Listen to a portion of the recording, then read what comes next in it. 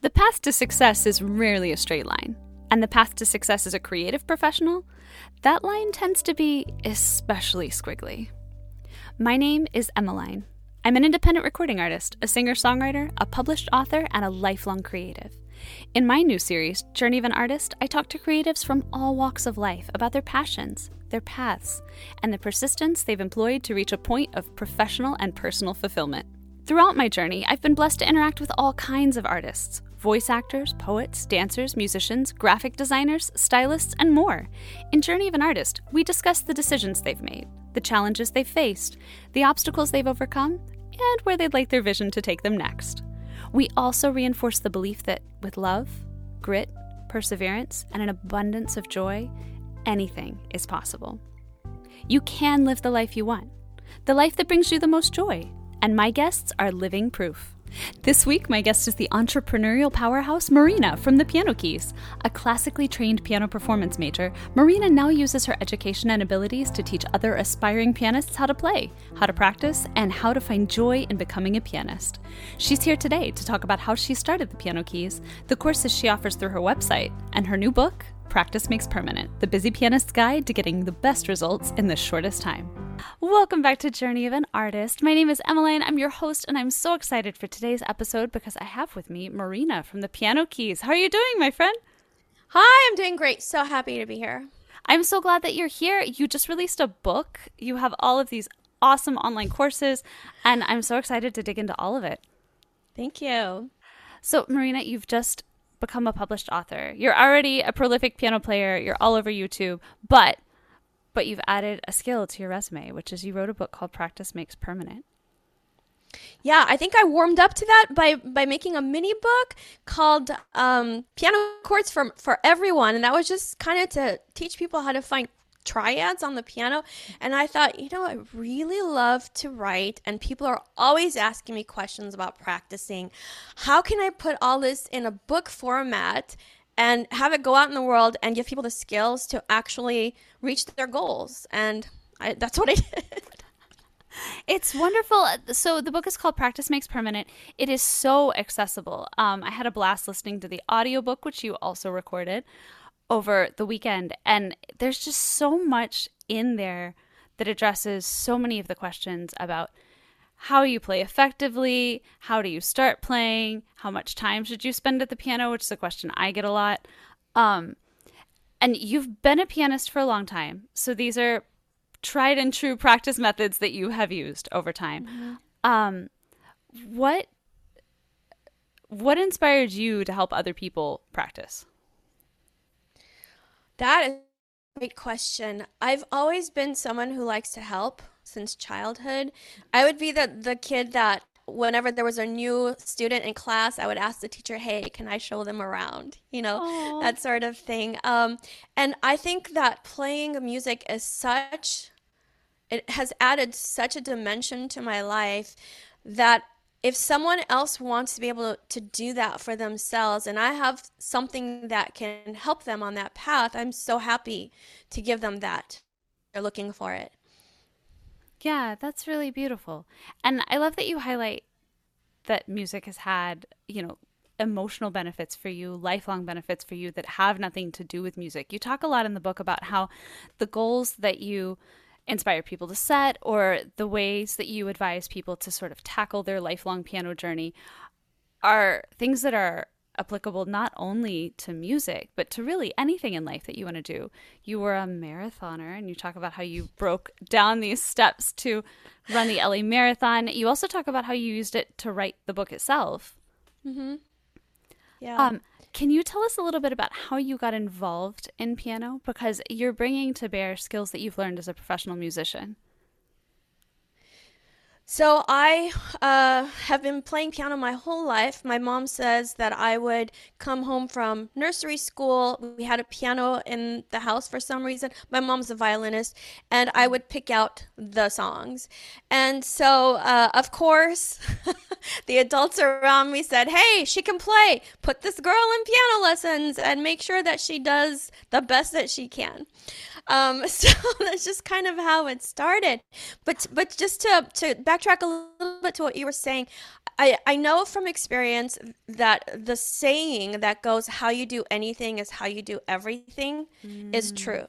And that's one of the things I always keep in mind, whether I'm doing things for myself or teaching people to play piano. I always use analogies, and I always bring in things that you already know how to do in another aspect of your life and how you can apply it to the piano. I don't think that you can segment your life. You learn who you are, you pick up these skills, and you can run with it in life. That's so true. We call that connective teaching, that idea that you can take something you already know, and you pull in so many examples in the book. You talk about playing sports, you talk about, doing your homework, you talk about being older and, training your children or training your dog, all of those things, and how each one of those can be broken down into similar steps. Yeah, often we look at a goal and it looks like this giant thing, right? But if we look at, let's say it is a giant thing, that giant thing has components. And if you can break it down into, like I say, bite-sized pieces, there's that really weird saying, how do you eat an elephant one bite at a time, which I don't know why you'd want to eat an elephant, but still, I guess the lesson applies. Just take whatever you can in that moment. I saw a graphic that I included in the book of two, cartoon men trying to climb a ladder. And the first ladder had very short rungs, so you can just boop, boop, boop, small steps. And the other one had really long rungs, and you couldn't reach the first one. So and people always get surprised when I say, when you sit down to practice, do the minimum possible. Like, don't take this giant thing that you're going to conquer in one practice session. This is what leads to burnout. Yeah, and you talk multiple times over the course of the book about piano as a lifelong endeavor, about how learning to play a musical instrument is a lifelong thing. And one of the things that is really big right now in the field of musical education, which is where I spend a lot of my time, is this concept of engagement, right? Like, how do you keep people engaged? How do you keep people entertained? That's a big question. But what you talk about is sort of the opposite of that, which is, how do I look at music as a journey that I'm going to take for my whole life? How do I spend time with music in a way that creates longevity? Yeah. Unfortunately, there's this proliferation of people. I'm hoping they have good intentions. I'll say that they have good intentions. Although I have spoken with a couple that say, listen, these people are older, they're not going to get good anyway. This is just really pessimistic outlook. But anyway, my point is saying, like, hey, in this one course, you will learn everything you need to know about piano. Well, I've been playing my whole life and I don't know everything I need to know about piano. How are you going to tell me I can do it in a book? I'm looking at a book right now. It says Play Piano Today. Whenever I'm at thrift stores, if I find these books, I always get them because I like to flip through. And the information is good. There's the same information everywhere, but it doesn't really tell you, how do you incorporate this into your life? I can show you what a C chord is. You can play a C chord. Then what? What are you going to do with that information, right? So there's like information and there's education. And yes, there are people, I've met a few, who just want to play one song. I just want to play Happy Birthday. For you, it will probably not be a lifelong endeavor, but you're still going to have to practice that song if you ever want to play it again. It's not a one and done. It's not like I can do, a marathon today and never run again and be able to do another marathon. It's not going to happen. I have to keep running. Right? So for me, one of my big, the flag that I wave is, this is not easy. It's not you. You're not too old. You're not lacking talent. You don't have the right information, which is, this takes work and it takes consistent effort. Yeah, I think it's so important to send that message because, like you said, right, how you do anything is how you do everything. How you approach anything can be how you approach everything. And when we approach with that mindset of, this is going to take work, it's not going to be easy, and that's okay. It doesn't mean you're bad at it if it takes work. I think that's such an important mentality, and one that I see so often us starting to lose. Is that sort of a trend that prompted you to address that issue? Yeah, I mean, this is, I've noticed in myself too. I used to be such a reader. I could read books for hours on end. But since I started using my my smartphone, I notice even when I'm reading a book, I need to look away every few seconds, you Hmm. know? And I know how to focus. It's not that. It's just we've become so used to it's happening now, now, now. So we see someone, I always say this, and I will not say who it is. In 15 minutes, I will teach you everything you need to know about jazz piano. No, you will not. You will not. Okay, you will not. But we're used to this kind of messaging. Everybody wants to get the clicks, Hmm. and your thumbnail on YouTube and your title is everything. So if I were to make a title saying, I'll teach you a little bit about jazz, we'll start with seventh chords. Who's gonna click on it when right next to it's got this guy going, and going 15 minutes. You know what I mean? So we've just become to this instant, become used to this instant gratification. I can put in an order, my food will be delivered to me. These things are great, but when it comes to the learning process, we're still human. And, I say in the book, even if you have 3 simple steps, you will not be swinging a golf club half as well as Tiger Woods because he was practicing since he was like 2 years old or something, right? Yeah. So we look at these results. We look at the results, and we don't know what it took to get there, right? Hmm. And unfortunately, this has permeated all of our subconscious. I don't know, subconscious side. I don't Our know how to say that collective word. subconscious has been Thank you very penetrated. much. Thank you very much. Our collective subconscious. And even if we know intellectually that's not true, a part of us still kind of expects that to happen, Hmm. unfortunately. Yeah, and I think that that is such a detrimental mentality to have when you're looking at a lifelong endeavor. Because the truth is, you don't want it to be over in 15 minutes. Like, I haven't met anybody who thought about a really good thing and then thought to themselves, oh, but I hope it's done in 15 minutes. You know? Like, I mean, it's imagine going right to. So I recently went to Coney Island in New Ah, I York. love Coney Island. Shout out to Coney Island. And they had this ice cream shop. And I'm dairy free, right? I have a dairy allergy, which, everybody always goes, oh no, it's not terrible. But there are moments like when you're in an ice cream shop where you're like, I just wish I could have ice cream. And they had dairy free ice cream and a dairy free waffle, and they put it together. And it was like the greatest thing I'd ever eaten. It was so delicious, which is why I'm still thinking about it weeks later.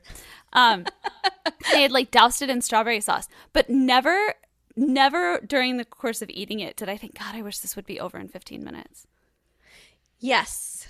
Right. You know? Isn't it funny? And yet we want to be, okay, we want to be fit right now. We want to be playing piano right now. But I don't know if you're familiar with the philosopher Alan Watts. Mm-mm. He talks a little bit about music, and I'm going to butcher, this is not a quote, but he says something like, if music were about getting it over, about speed, whoever got to the end of a song would win. That's Oh, not the I love point. that. The point is to experience it, Yeah. right? But yeah, and so sometimes I'll ask my students, if you could play anything you wanted to right now, how would it feel? Oh, it'd be fantastic. I said, well, that's great. There's not a person in the world who can play anything they want right now. Maybe you're a great pop player, but you don't know you don't have the skills for classical. Maybe you're classical, as you and I know, classical. You've never been taught how to play jazz, or even if you're good at everything, you might come upon a piece that's so technically challenging, you have to practice it. So just get it out of your mind that you're going to be able to play anything whenever you want. Now, with that out of the picture, what do you want to do? Yeah, but I think one thing that's really important to highlight is that playing most of what you want is what they're talking about, or playing a significant chunk of repertoire. They're not really talking about playing anything that you want, but we live in a society that is sort of inundated with this absolute rhetoric of like, no, learn everything in 15 minutes, or know everything about the piano, or be able to play anything you want. And that doesn't really serve the subject because there's so much nuance to piano. Like, we talk a lot. I'm a theory major, right? We talk a lot about theory in my piano studio. And, initially students are like, oh, I hate theory. Like, why do we have to talk about theory? I hate scales. And we're going to come back to scales because you have this Not Your Mama's Scales course. So I'm interested. We can powwow about scales. But we always reach a point where they're learning a classical piece or they're learning a pop piece and they look down at their hand and they're like, oh my God, this is a 5-finger pattern. Or they're like, this is the scale pattern. Or they realize that they've been able to figure out by ear this piece that they were listening to because they knew their scales. And that light bulb moment where they realize that the thing about theory is not that it's rote memorization. The thing about theory is that you're getting the keys to the musical kingdom. Somebody is saying to you, this is how it works. And if you can internalize how it works, then you can start to play more and more of what you want because you understand how it works. And that's sort of what I hear you saying and what you talk a lot about in the book is learning how practicing works so that you can get the results you want. Yeah, I agree. Well, you must be an amazing teacher because I grew up having to take a theory class every week and a piano lesson and never did the two meet. Really? Yes. And so in my mind, theory was this thing that you did. I don't know why, but you did it because you had to. And then there was playing the piano. And it wasn't until I started to really study jazz, even as an undergrad, I would take my theory classes and I'm like, okay, German 6, interesting, but this doesn't really help me, become a better pianist. It wasn't until I started learning jazz and I thought, oh, because jazz and blues, those pianists really use theory. You have to. This isn't a reading kind of performing art. It's completely different than playing classical music. So I give you props because you must be a great teacher, and because obviously your teachers your students are putting the pieces together. Well, but it's a lot of what you do, right? So Marina comes from the Piano Keys. You have this fantastic YouTube channel called The Piano Keys where you have all these tutorials, you break down all of these songs. And I think that's what I've always done with my students. We sit down at the very first lesson, and at the end of the lesson I say, name me a song. Any song that you like. And usually it's a song on the radio, which makes it easier for me because, as you know, pop music is limited in the chord structures that it uses. But sometimes it's a classical song, and then I show them what it is. Like, I play it for them, or I figure it out slowly by ear within like 5 or 6 minutes. Mm-hmm. And then I play it for them at the end of those 5 or 6 minutes. And I'm like, if you pay attention in theory, you can do that. Yeah. Because that's what it is. And I think when you talk about this in the book, when you know your why, it becomes easier. If you teach the why of theory first, I have found that students are much more amenable to learning it, even if they groan, even if they complain about the theory test, because they understand that it's going to give them access to this thing that they want. I love that you do that at the first lesson, because then the question has already been answered. Why are we doing this? Because of that thing that I showed you. I do the same with scales with my students when we're studying, or arpeggios, and I'll say, hey, that thing that you're struggling with is just part of a C major scale. You know how to play C major scale. Oh yeah. So I think what you and I are both doing is just kind of chunking information together in a way that makes sense. Whereas when I was growing up, I wasn't taught to really practice. It came easy for me for some reason, and if I just spent enough time at the piano, it would work out. You know what I mean? Mm-hmm. Where was I going with this? Oh, and so I didn't learn to like find sections that are the same, or say, oh, that's just a C major triad. I would just go, oh, it's C, E, G. Do you know what I mean? Yeah. And so I think because of that, I teach in a very different way, and it sounds like that's what you're doing too. You're like aggregating information and saying, this is what you're doing, this is how it works, rather than just like a bunch of like random notes and things, that you have to learn. Well, I think the thing about being a professional musician is it sounds like both of us have at multiple points in our lives been thrown into situations where you have to learn a lot of music really fast. Mm-hmm. And that's hard and scary. And coming from a classical background, I like the sheet music. I like the comfort of the sheet music being there. I like the comfort of understanding it. But reading each individual note takes forever. And if you don't look for patterns, if you don't, you talk about chunking information in the book, if you're not observing which notes you're using and how they might go together and making those connections in your head, it makes it a lot harder for that information to stick. Mm-hmm. Yep, absolutely. So if you have to sit down and learn 40 pages of music, but you don't know how to break down what you're seeing or how to incorporate it in a way that's going to make sense and make it stick, you're going to spend a lot of time at the piano. Yeah, absolutely. Absolutely true. And I think that's probably why I started making courses, because I saw that people just didn't understand, like, how does, let's say, sheet music, how do you get a piece of sheet music and at the end of the day have it make music on the piano if you're playing piano? Like, what's that process? It seemed to be this mysterious, and I watched some tutorials and some courses and stuff, and the person would be showing something legit, sometimes not, like really bad technique, and I thought, why are you doing this? Anyway, so they would show this legit piece of information, and then they wouldn't say, how do you practice it? Right? So in all my courses, I give you information and then we practice it. Like, I literally make the videos like, okay, now we're going to do this exercise at 80 beats per minute. Here's the metronome. Watch me. Let's do it together. Right? So it's like you and I know from the inside what the process is. And sometimes I think people forget, like, someone who's coming to it brand new, it's mysterious. How do you do that? How do you practice that? Right? I forgot the question. Oh, right. Because, yeah, when you're learning a lot of music, there is a process. And I think that's what I've been trying to do for the last few years, is just kind of uncover the process. And for me, it's been really enlightening because having done it for so long, it just like comes naturally, right? We don't really think about it. And for me to have to figure out how to explain it to other people that I'll never meet is very different from a one-on-one lesson where they ask you questions and these people I will never meet, right, in person. So how would I explain something to someone where they're not able to interact with me has really helped me to clarify my thinking and made me a better pianist.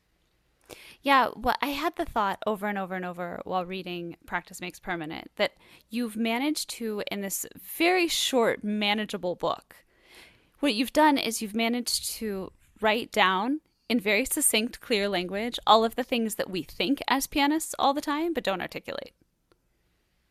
Thank you. That was my intention. Yeah, you've done a really nice job. So for anybody who's thinking about starting piano, first of all, your courses are a great place to start. You have them all at thepianokeys.com.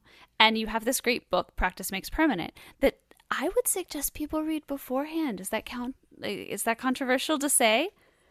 No. I think the more information that you have, the better armed you are to do what you need to do. For me, time is the most important thing in the world, right? Time. I mean, obviously you want to have good health, but time, you never get it back, right? So can I just say something that I think is so silly, and I put this in the book. So many people have come to me. These are parents, and say, my child is just learning how to play piano. How much do you charge? And I tell them my rate, and they say, oh no, that's too much. I'll go start with another teacher, and when she's ready, we'll come to you. And I say, I'm never going to see you again. Not because if a teacher charges less, they're not good, but the beginning is everything. And people think, I start with a teacher who can teach beginners and may not be a good player, but they'll teach the basics. The basics are everything. So going into it, not only are you saving time by getting good information right from the start, but you're also giving yourself like the right soil to grow from, right? You might never know what your potential could have been because you didn't start the right way. Well, and if you start with those connective ideas and you start with those bite-sized goals in mind, you're starting with a mentality that is going to serve you throughout your studies. Like, I'm sure both of us have had people reach out and say, oh, my child or I have been taking piano for 5 years and we've sort of reached the limit of what this teacher can do, or we're ready to switch, or we're just looking for something a little bit different. And what I get in those moments often is a student that hasn't had a lot of the basics. And man, there is nothing more frustrating for a student who can already play Mozart and Beethoven than going back and learning some five-finger patterns, or going back and learning scales, or understanding like the 3 different kinds of minor and why they're important. I couldn't agree with you more. I'm actually, this is something I say to people who come to me now. They say, "Oh, I've taken lessons before." I say, "All right, I'll ask you some questions, about theory, or have you play something?" And most of the time I say, "Look, I know exactly what you said. I know you've been playing Mozart, but guess what? If you really want to study with me, we got to go back to like Alfred level 1. Are you willing to do that?" And most of the time they'll say yes. And if they say no, well, farewell. I can't do anything for you at this point, How long It's did very it sad. take you to set that boundary? How long did it take you to say, no, you know what? This is the process. This is the process I know works, so I'm going to stand up for the process, even if it means watching people walk out the door. That is such a great question.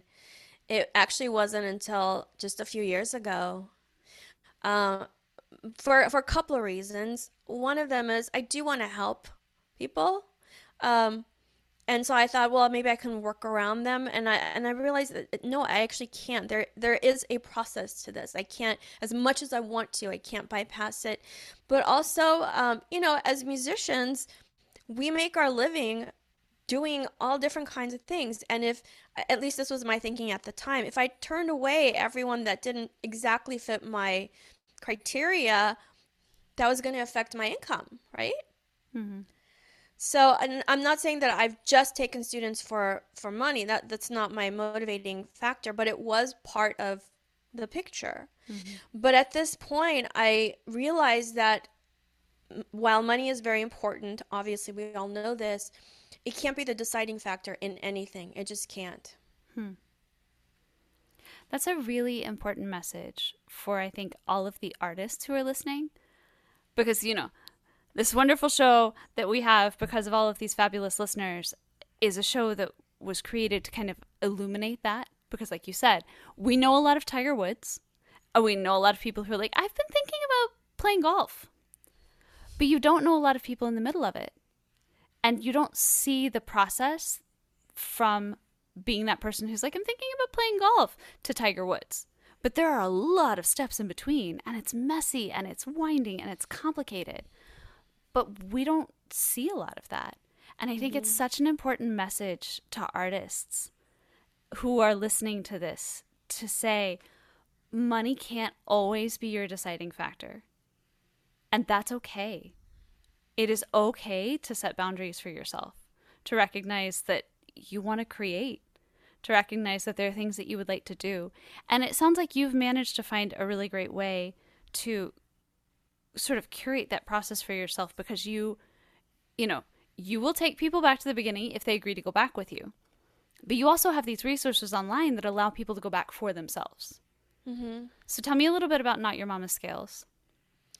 Okay, so like all my courses, it arose from questions that I was getting on my channel. Like, how should I practice? How many minutes a day should I practice scales? Okay, as an educator, you understand why that question is meaningless, right? Okay, what scales are you practicing? What do you mean by the word practice? How, in what format are these? Like, there's so many variables. I cannot answer your question. Right? So I thought, okay, here's another opportunity to help people. And I'm sure you were probably taught the same way I was, which is playing a scale, going up 4 octaves, down 4 octaves. You might do a split in the middle. You do the majors, the minors, which are great if you have a teacher that is watching your technique, that sort of thing. But for the average person, this is meaningless practice. It doesn't really translate to the songs that they want to play. Why? Because almost never will you see a C major scale in 2 octaves going up and going down in a piece. Even in like Mozart's, let's see, let me turn on my keyboard. Hey, Marina's going to play for us. So if we do this, right? Yeah. At some point it goes. But even those scales are not using the same fingering as the scales that you practice, because one is leading into the other, right? So how should the average person who's not trying to be a, like you and I, a professional musician, how should they practice scales that will actually impact their ability to play? Well, you practice scale fragments, different patterns of scales, different fingering. You might play for, I don't know, you might have done this maybe because you are not just a classical player, but you would practice like a C major scale, then you would start it on a D. Church Playing modes. the modes. Yeah. Right? Yeah. So how often do people practice scales using different fingerings or even the same fingering?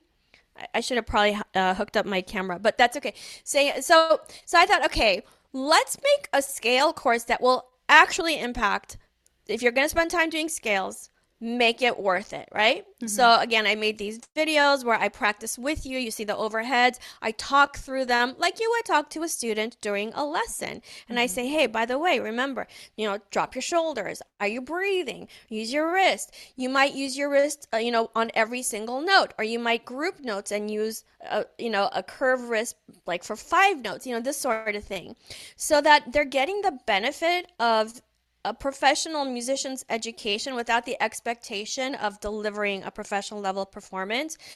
Basically, I feel like if you're going to spend your time practicing, you deserve it. You deserve to have the best information. I will never write off someone as oh, they're just doing it for fun.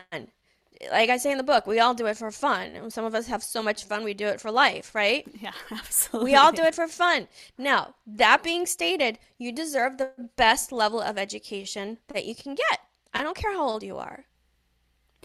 I love that you mentioned age a lot in the book. And so I wanted to ask you, when you started the Piano Keys as the YouTube channel, and when you started to put out these tutorials, and when you started teaching people Rondo alla Turco, which is a piece that you talk about a lot in the book as well, but you have these great tutorials online.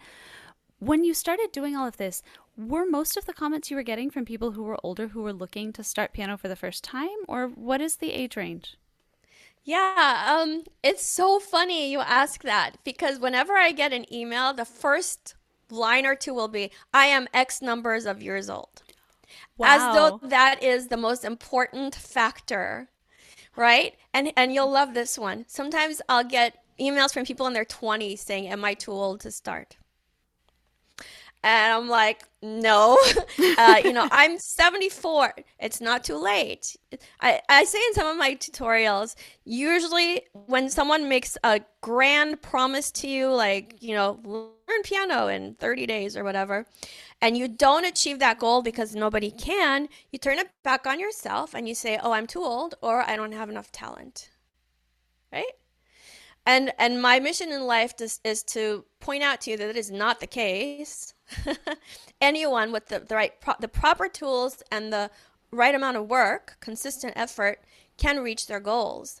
Now, if you are 95 and you want to do, I don't know, a solo Carnegie Hall concert, guess what? You can, because most people don't know that Carnegie Hall can be rented out. You rent it out and you are now a Carnegie Hall performing artist, right? You can reach your goals. You can sit up there and do, guess what? I paid for this time in Carnegie Hall. It's my concert. Yeah, you can reach your goals. But if you want to be, like an actual, virtuoso pianist, as an older person, I think you can if you're willing to put in as much time as the virtuoso pianists have to do, right? And most people don't want to do that. And I don't blame them. I don't want to do that. Well, I think one of the things that you talk about in the book, that you talk about here and that you talk about in your videos, that I think is really important for our listeners to hear again and again and again, is there is a difference between being a virtuoso piano player and a functional good piano player. Like there is a difference between being functional and being productive and being able to play music that brings people joy. Yeah. And being the best pianist to ever grace Carnegie Hall's stage. And I don't think you have to be the latter to be the former.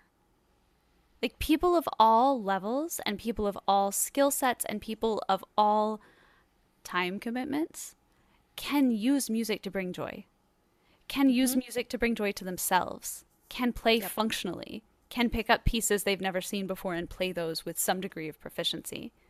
Yeah. And, not everybody who picks up a golf club is going to be Tiger Woods. And if you want to put in the hours to do that, that's awesome. Power to you. But if you want to play a really great golf game and then go home and spend some time with your dog and watch, some Friday Night Lights, because that's what I'm binging right now. If you want to do that, if you want to have a well-rounded life, it is possible to still be a good piano player and do those things, to still be a functional, proficient piano player and have a life. You can do that.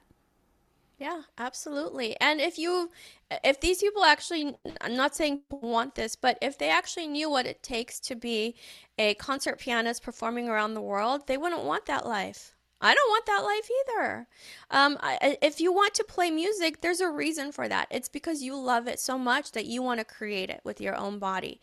So go with that. Don't worry about reaching some outside metric. If you're enjoying it, if you enjoy playing it, that's great. You want to get better? I'm here to help you, or another good teacher is there to help you. But you don't have to meet anybody's standards but your own. Yeah, one of the things that you said in the book that literally made me pause and do a little happy dance on my couch is that you don't need a timer to practice well. Because I don't know about you, but that's the number one question I get is how much time do I have to spend at the piano? And I'm like, if you sit down at the piano with a timer, you are already not excited to be there. Yep. Very and the good. whole time Very you're there, point. You're looking at the timer thinking, how much longer? How much time do I have left? And the truth is that if you sat down, you ideally sat down because you liked to play. Don't turn it into a chore for yourself. And like you said, sometimes you can accomplish your practice goal with a very short amount of time. Sometimes it takes a little bit longer, but why would you deny yourself the joy of going through that process just so that you can fulfill a time requirement? Yeah, and I think this goes back to something you said earlier about eating your ice cream, your dairy-free ice cream with the waffle, which sounds really good actually. God, so good. Is that you're enjoying the process. You would not get that ice cream and say, all right, I'm going to eat this for 20 minutes. Right? It doesn't make any sense. God, I hope not. Aside from the time that my mom, shout out to my mom who listens to these podcasts, she used to steam Brussels sprouts for us. And I think that was the only food where I was like, I will eat this for 5 minutes and then I will have eaten all that I need to eat. And she will know that I love her and I love her efforts. She makes amazing lasagna. So sometimes it was we would spend 5 minutes with the Brussels sprouts and then we just demolish the lasagna. But yeah, you don't want to you don't want a time limit on the things you enjoy. Yeah, and that just backs up your point. You didn't like the Brussels sprouts, and that's why you put a time limit. So if you want to learn, you're an adult, nobody's forcing you, right? If you want to play piano, why would you treat it as Brussels sprouts? I like Brussels sprouts, but if they're cooked well. But yeah, it makes no sense at all to ask this question. So we've tackled some of the ineffective questions that you get, am I too old? No is obviously the answer to that.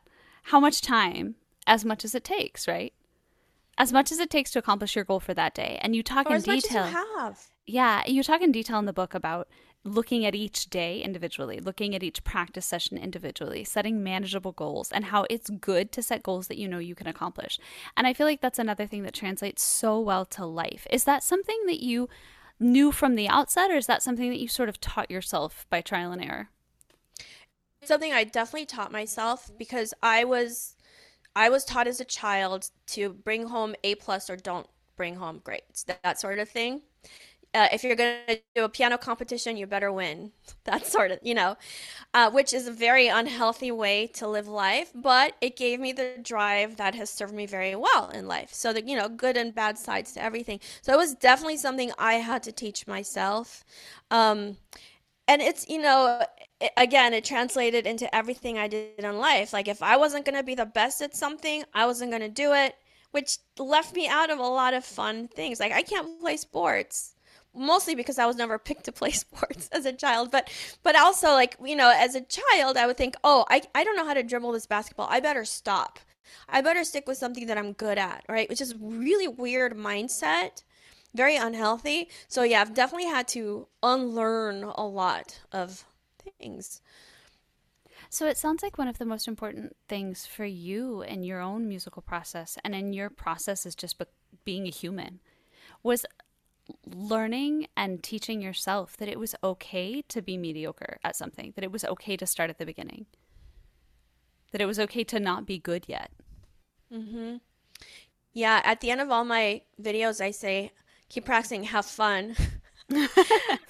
Because I had to tell myself a lot of times, hey, piano is fun. It didn't feel fun for me for a really long time. It felt like something I had to do, and I had to do it well. When was the Um, switch? I don't think it happened all at once. It just kind of, as I got older and realized what kind of life I wanted to live, um, it was definitely as an adult. The majority of my life, I spent feeling not good enough, which I know it's a very, very common way that people feel. But especially in music, I was never good enough. There was always someone better, I can always, and at a certain point, I said, why am I why?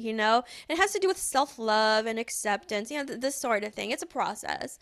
And so that's why I really try to imbue my classes, my lessons, even the things that I name my courses. I become a piano superhero, not your mama's scales, because it doesn't have to be so serious. It's not life and death. I always say no one's going to die if you play a wrong note, right? But I was raised to believe that somebody would die if I played a wrong note. So basically I try and take what I've learned and give it to other people. Yeah, I think that's so beautiful. And a couple things that you said that I really want to highlight, because I know that there are people who are listening right now who are thinking the same thing, who are hearing you talk about that feeling of not being good enough, or that feeling of like, oh, there's always going to be somebody better than me, so I might as well not try. Or that feeling of, oh my God, the world will end if I make a mistake. Like, all of those are things that hinder progress, because the only way you learn is to allow yourself to make mistakes. Mm-hmm. But it is okay. Because if you've watched Marina's videos, if you've been to the Piano Keys YouTube channel, you know that Marina's a phenomenally accomplished pianist, right? So you hear somebody like that say, no, I always felt like I wasn't good enough. I think it's so important for us artists to realize that everybody has those thoughts. Mm-hmm. There's so much negative self-talk that goes into creation. And I'm not really sure, I mean, you and I could probably spend another hour unpacking where that comes from, and socially where that message is, and what do we do about that. But I think the most important takeaway that I hear you saying, and that I really want to highlight for our listeners, is we all live with that. So knowing that we all live with that, we have to acknowledge that truth and then let it go, because it's not the truth. Yeah, I think part of it is just having compassion for yourself and for other people, especially now, we're so set against others. If you don't think exactly like I do, you're in this category, and we don't seem to extend any sort of grace to others or to ourselves, especially with all the stuff you see on social media. You see the finished products, and you think, oh, I'm not that good, and there's a huge uptick in loneliness and suicidal tendency, this sort of thing. And I think it is because we are so isolated from one another. And if we could just embrace the fact that we're all more alike than different, and the one thing I always say to myself is, at the end of my life, what kind of life do I want to have lived? Do I want one where I'm always self-critical? No.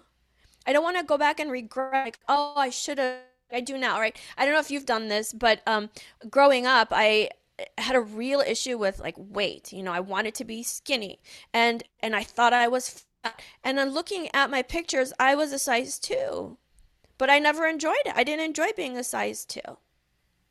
Because my head wasn't right. You know what I mean? Yeah. So basically, I'm just saying, like, enjoy where you are right now. Well, and recognize that the truth you tell yourself becomes the truth, right? Because I'm sure people looked at plenty of pictures of Marina size 2 and were like, oh my God, she's so beautiful. And look at you at any size and think, oh my God, she's so beautiful. That dialogue doesn't enter your head, because what you've told yourself is, oh, that's not good enough. Mm-hmm. Like, people... we so often as musicians, we play a piece, hit a couple wrong notes, and think, oh my God, I've bombed it. I'm never going to play piano again. That was so bad. And I have this discussion with my students all the time, where I have them count all the notes on a page. And you want to talk about a tedious exercise. Like, guys. So when they tell me that they've hit too many wrong notes, I'm like, let's look at the truth of this, which is that you hit 3 wrong notes in a 4-page piece. Let's count all of the notes on this page. Now let's multiply that by 4 because that's going to give us a basic idea of how many notes there are. And, usually we come up with something crazy like 216 notes. Well, 3 or 4 wrong notes out of 216 is a teeny tiny fraction of the whole piece. That's a great way to think about it. But 3 wrong notes is not going to bury you, first of all. And secondly, if you keep going, nobody notices that you made a mistake. You talk about this in the book. Keep going. Yeah. And the other thing is, I think taking that raw evidence and saying to ourselves, okay, I was really upset about 3 or 4 notes out of 216 notes, which is nominal. If you had missed that much on a test, you still would have gotten 100. Yeah. And so it's so important when we play, when we talk to ourselves. You talk about talking to yourself the way you would talk to your best friend in the book. That's something that you talk about in terms of practicing.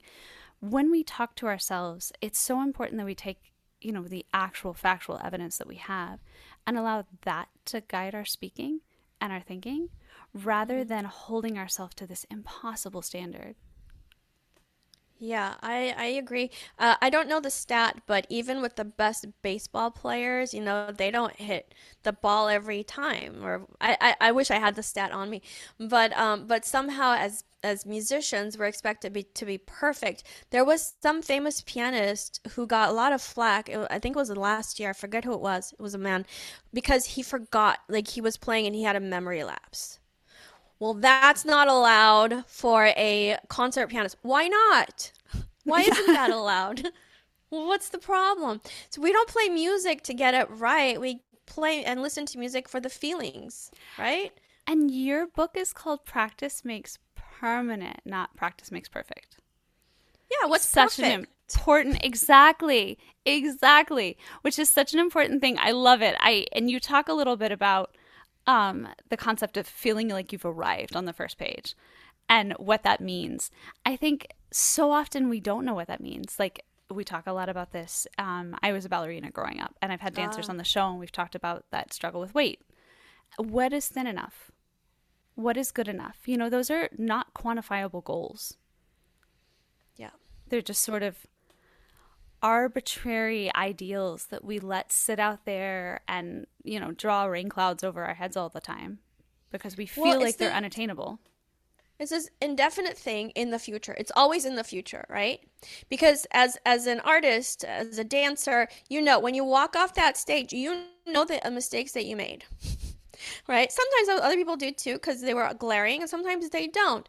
But So it's always in some other, or even mistakes. Oh, I could have taken more time for that arabesque, whatever it was. I could have done better extension, right? I could have played that, thing faster. Perfect is always in the future. You are never there. And I feel this is a problem in life. We're always thinking about some future self when we're going to be happy. I'll be happy when? No, be happy now, right? Right? But it's also fun because I always had heard practice makes perfect until I started taking dance classes with a particular teacher, Denon Rawls in Southern California. And he's a tap teacher. He taught me ballet and jazz. And the first time I heard him say practice makes permanent, my ears perked up like, wait a minute, this sounds like the truth.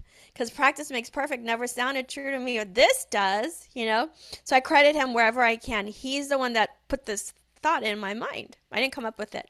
I love that. That's beautiful. And yes, I love that you talk about the future self and all the focus that we put on the future self. Because, the thing that I always tell students, and a thing that I think is really important for us to remember when we make music and when you say have fun, is we gravitate to music not because it's perfect, but because it makes us feel something. And the truth is, if it was perfect, it probably wouldn't make you feel anything. Because what makes you feel something is the truth of one human being in a moment conveying themselves through music to another human being. And that's never going to be perfect. And that's beautiful. But that's the part that we love the most. Because nobody, Ani DeFranco has a line in one of her songs that's everyone harbors a secret hatred for the prettiest girl in the room. And I think it's true because, perfect is, you can't attain perfect, and it's unrelatable. Nobody has ever sat back and been like, I'm perfect. Yeah. Even pitchers who throw a perfect game. No, but yeah, right? When if you see like an athlete come off, the field, they do an after game like round, like what happened, right? And you're always trying to get better, which is not contradictory to what you and I are saying. Wanting to improve is not the same as wanting to be perfect. It's just, and maybe you don't want to improve. Maybe you're happy just playing, with mistakes. That's fine too. But if you want to improve, it doesn't mean that you're wanting to get perfect or that you're good enough. It's just the human story of always expanding. Like before Roger Bannister did the 4-minute mile, it was considered impossible. It was considered you will die, right? Mm-hmm. Well, now any high school athlete can run a 4-minute mile. It's not a problem. So even as a species, we're always getting better, right? So it's okay to want to improve and still not arrive at perfect, because that thing doesn't exist. But an important thing that happens in those huddles that you're talking about, and an important thing that happens in those records, is you celebrate the good stuff, and then you talk about where you can improve. Because the truth is, no matter who you are, if you sat down at the piano to play, there's something you did right that day. Mm-hmm. There's something you did right that day that you didn't do the day before. And yet people are so hesitant to point those things out. Mm-hmm. I don't know why. I don't either. We should all celebrate our wins more. Yeah.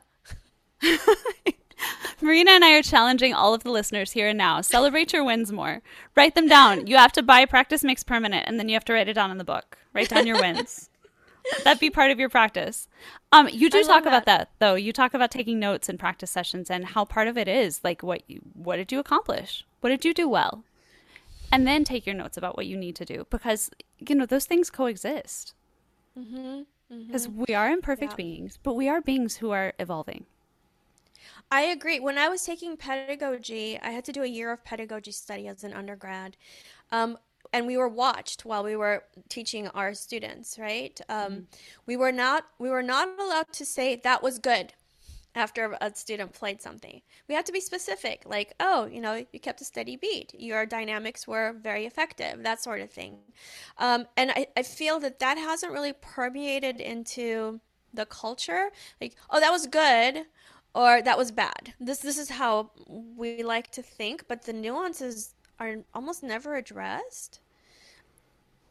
But they matter. Yeah, I think they're everything. They matter quite a bit. And, another thing, I heard an entire episode of Think on NPR about the importance of saying good work rather than good job. Because it's not a finite process. And it is a testament to the work you put in when you do something that is effective, or when you do something that makes someone else feel something. That's a testament to the work, not just the innate talent, right? It gets at that, sort of myth that you and I have been talking about, that you're either talented or you're not. And it's just a finite absolute, and that's it. And good luck. I know, it's crazy. So if people are sitting here thinking, gosh, Marina sounds like so much fun, I feel like I could learn so much from her and from her process, where's the best place for people to find you? Well, my website, thepianokeys.com, or my YouTube channel, The Piano Keys. But I have a really great private Facebook community where we post videos, of ourselves playing, and people, give us lots of accolades, and we ask questions, and I'm there all the time interacting. So that's a good place to find me. That's awesome. And so that's, for those of us who are listening on the radio, that's thepianokeys.com, ThePianoKeys.com, all one word. And for those of you who are listening on a podcast, your job is super easy. You just have to scroll up and click, and it will be linked. The book is Practice Makes Permanent, The Busy Pianist's Guide to Getting the Best Results in the Shortest Time. And you can find all of Marina's courses, like Not Your Mama's Scales, Become a Piano Superhero, and more at thepianokeys.com. Marina, it's been so fun. Thank you so much for taking the time to hang out with me today. Thank you. This was a lot of fun. Thanks so much for having me. You're so welcome. It's always a blast. I can't wait to hear more about the progress people are making in your Facebook group. And I'm excited to see how many of our listeners decide to click those links and join you on the piano journey. Okay. You, though, have one more little surprise for us before we close out today. Yeah, I'm going to play one of my pieces for you. It's a piano piece called Daisy, I Will Never Forget You. And it's going to air right here on Deep Ellum Radio. Thank you so much, my friend. Thank you.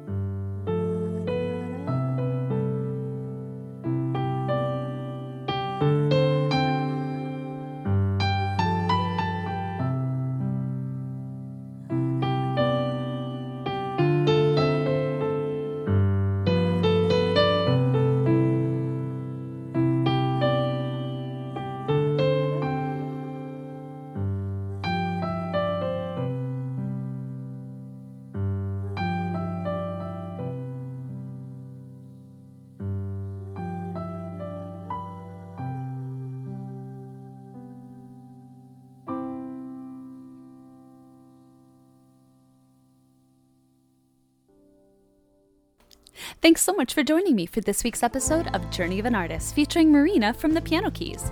To learn more about Marina and her courses, or to purchase her new book, Practice Makes Permanent, be sure to visit her website, thepianokeys.com.